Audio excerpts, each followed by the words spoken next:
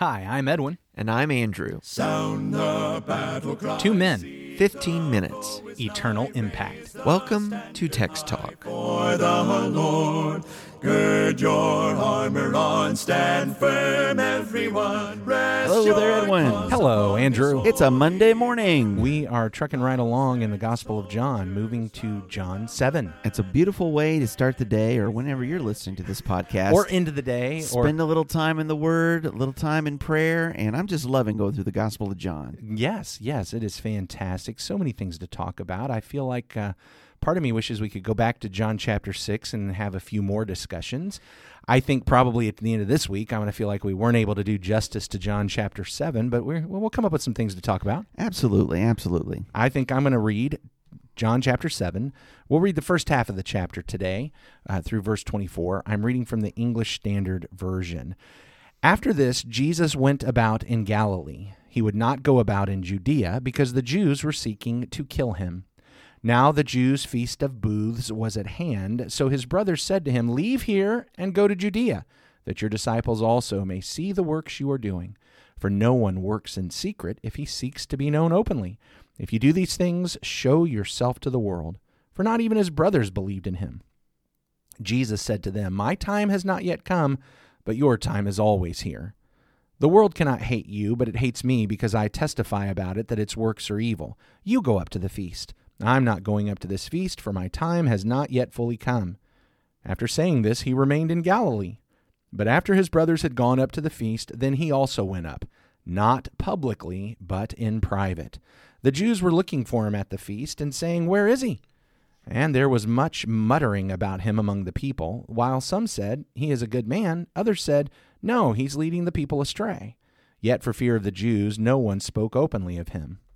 About the middle of the feast, Jesus went up into the temple and began teaching. The Jews therefore marveled, saying, "How is it that this man has learning when he has never studied?" So Jesus answered them, "My teaching is not mine, but his who sent me. If anyone's will is to do God's will, he will know whether the teaching is from God or whether I am speaking on my own authority. The one who speaks on his own authority seeks his own glory, but the one who seeks the glory of him who sent him is true, and in him there is no falsehood. Has not Moses given you the law? Yet none of you keeps the law.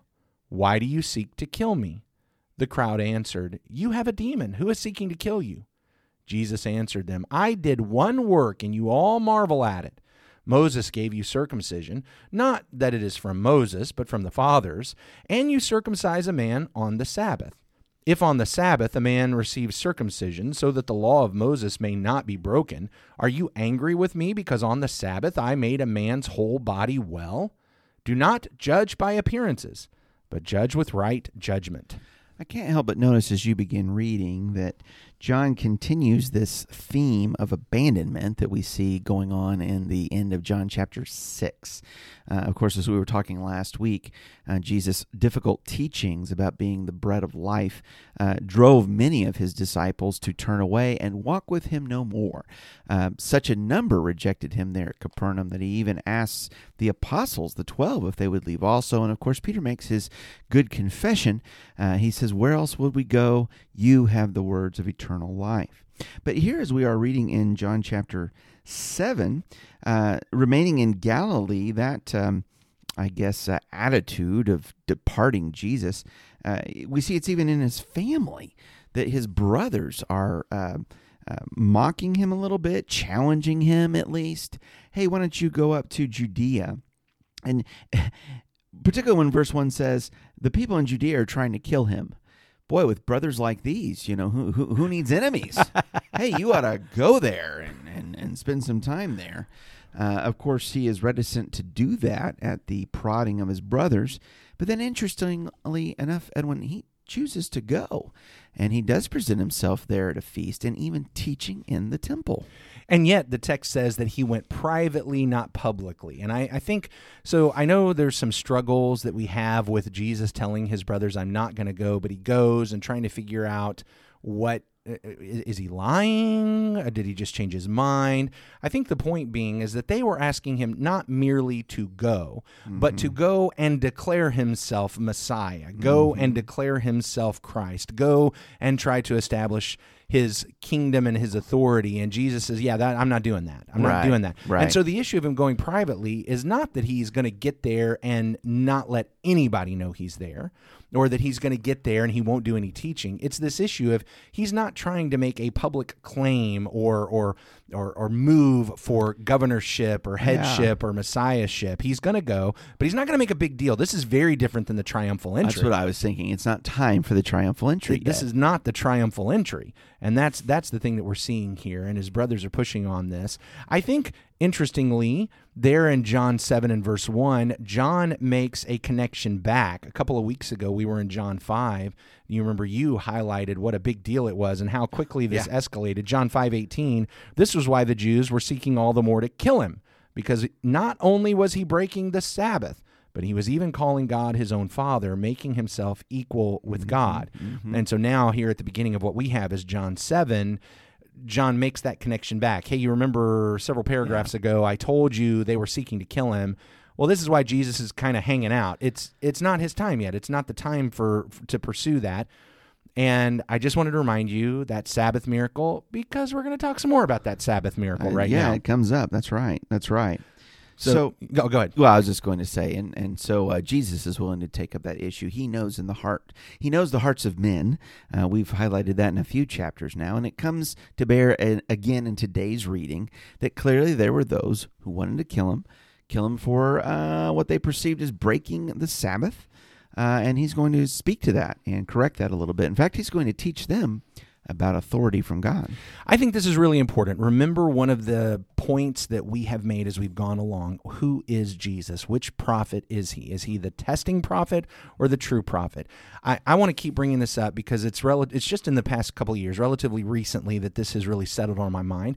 And mostly, honestly, because I've been able to have a few studies with some Jewish folks and talking to them about why don't you accept Jesus as the Messiah? Look at all these miracles. And they said, yeah, but Deuteronomy 13. And it really hit me. Okay. So in the past, where I have just kind of dismissed, how can you guys see this miracle and not say, oh, he must be God, and quit worrying about your little dinky rule about the Sabbath. And I've realized, that's very dismissive rather than actually following what the Scripture demonstrates. Deuteronomy 13, a prophet may come in, may even have signs, may even declare wonders. God may even allow them to come to pass, but he's still a false prophet. And if he's a false prophet leading people astray from the law of God, he needs to be executed, which is what the Jewish claim was about Jesus, that, false prophet leading people astray needs to be executed. So they executed him. And therefore, when this whole discussion about Sabbath comes up, Jesus does not simply say what I have so often said. He doesn't simply say, hey guys, did you not see that I made a lame man walk? Doesn't that count for something? He actually addresses the matter of authority. He does not discount the questions of authority. He does not dismiss the questions of authority. He takes seriously this question, was he allowed to heal a man on the Sabbath? And it is a question of authority. Does that make sense? Yeah, it absolutely does. He is being challenged for his teaching and particularly doing that deed. They wonder, where is he even getting his teaching from? The powers that be and the religious elites in Jerusalem recognize this fellow is a Galilean. He is a carpenter's son. He is not educated, and yet he's going to stand up and teach us and preach us, or preach to us. Where do you get off? Who are you? Right. Now, there's so much on this that this is going to take us a couple days to talk about. I maybe reserve for tomorrow the discussion of how he established the authority and what he did. Right now, I just really want to focus on, to Jesus, authority really mattered. And that actually even ties into that whole prophet discussion. You've brought up in verse 15 where they say, how is it that this man has learning when he has never studied? So Jesus answered them in verse 16, my teaching is not mine, but his who sent me. That is a direct reference back to this. I think it's a direct reference back to this promise in Deuteronomy 18 of the prophet who is like Moses. Because in Deuteronomy 18, when God promises to send another prophet, he says, I will put my words in his mouth. and you're supposed to listen to him. Jesus is making the claim, I am the prophet who has the words of God in my mouth. My teaching is not mine. How did you get this since you're not studied? I can tell you how I got it. I didn't have to go to your schools to figure it out, and I didn't have to sit at the feet of Hillel or Gamaliel or whatever all those other guys' names are that are famous rabbis from that time. I didn't have to do that. I received it from God. Oh, hey, isn't that where Moses received his? Yeah, because I'm the prophet in the footsteps of Moses. But it still comes down to authority matters. My teaching is not mine, but his who sent me. Andrew, that says something about our teaching. What should our teaching be? I hope that our teaching is God's word. Yeah, his who sent us. But the source for us is going to be the Scriptures. Sure. Yes, absolutely. But still that idea of it's not my teaching. I don't come up with stuff on my own. I love this in verse 17. If anyone's will is to do God's will, he will know whether the teaching is from God or whether I'm speaking on my own authority. Jesus has said over and over and over again, I don't do things on my own authority. Andrew, this is the question that comes to me from that. When are we doing stuff on our own authority? I guess when we're doing it because we've made it up, or we're going to appeal to some other writing or some other thinker. There's a difference in saying, well, the rabbinic tradition and Rabbi Gamaliel had taught, versus saying, thus saith the Lord, here is the Scripture. Yeah. Or as a prophet would say, thus saith the Lord, because he's been given directly revelation from God. Right. I think about some of the very practical, pragmatic questions we have today about establishing biblical authority.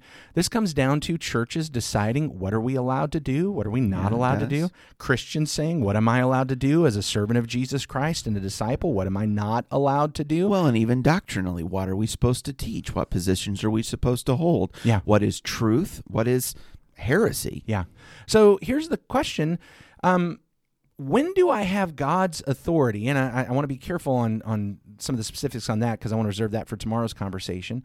But the issue that, I have authority from God when God has actually authorized it in some way, right? That's right. Things just aren't authorized. Just everything is just okay. Everything's fair game unless God says not to. I think there are some folks that kind of have that idea that it's just everything's just fair game. We are allowed to do anything and everything that ever pops into our mind. Except for the things God said don't do. Yeah. It seems to me that what we're dealing with is that I am doing things on God's authority when I can actually find where God authorized it. Yeah. Otherwise, I'm doing it on my own authority, right? I've heard it this way with the word express teaching, the express precept of Scripture or the express precedent of Scripture. In other words, I can see positively what is written in the New Testament. Do this, be this, teach this, practice this. I know I have God's authority for that. There it is written. Then I get down to in verse 18, the one who speaks on his own authority seeks his own glory. But the one who seeks the glory of him who sent him is true, and in him there is no falsehood. For me, this is the touchstone passage that says Bible authority matters. These discussions about authority matter and why they matter. I don't believe discussions about biblical authority. So that you know you're right. I was just about to say that's not why. Oh, that's not why? I don't believe these discussions are, here's how I know I'm right, and how I'm righter than other people, and I have to be righter than other people or perfectly right so I can go to heaven. No, the reason why discussions of authority matter is because God's glory matters. That's it right there. We want God to be glorified, and Jesus is showing us the way by allowing him to speak, by allowing his word to rule and not our own. Jesus is the judge. In the end, he will decide who is with him for eternity and who is not, and he will have, I'm sure, an entire complexity of principles and considerations to take into mind that it makes me glad he's the judge and I'm not. So I'm not going to sit here and have some discussion of authority and say this is why people are going to hell or this is why people are going to heaven. But I think we need to have these discussions because I think God's glory matters. Because I believe, here's what I believe. If people tell me God's glory doesn't matter, I don't hold out a lot of hope for their salvation. And I think that's a key that we need to keep in mind. I hear that. People who profess to be Christians, they don't want to rob God of his glory. Yeah. And when we disdain authority or think that it doesn't matter, we don't want to get down in these weeds, you're robbing God of his glory. Yeah. These things matter because God's glory matters. How about we pray to the glorious God? Our great God and Father, thank you, Lord, for this day. Thank you for this opportunity to study your word and to have this discussion, share these devotional thoughts with everyone listening to the podcast today. I pray that we might be blessed and encouraged to give you all the glory that you are due, and even to appreciate, Father, that means a willingness to hear your word, to respect your word, to obey your word, to glorify you. And Father, never to make light or disdain the effort that goes into understanding that Scripture. We don't want to rob you of any of your glory. And please forgive us when we have. In Jesus' name, amen. Amen. Thanks for talking about the text with us today. I'm Edwin Crozier, and I'd like to invite you to join the Christians who meet on Livingston Avenue in Lutz, Florida this Sunday for our Bible classes and worship. You can find out more at christiansmeethere.org. Check out our daily written devotional that goes along with today's episode. You can find a link for it in our show notes. Michael Eldridge sang all 4 parts of our theme song. You can get more from him at acapeldridge.com. Please remember to subscribe, rate, and review Text Talk in your favorite podcast app so others can find it and learn about it more easily. Have a fantastic day. Steady, pass the word along. Onward, forward, shout aloud, Hosanna! Christ is captain of the mighty throne.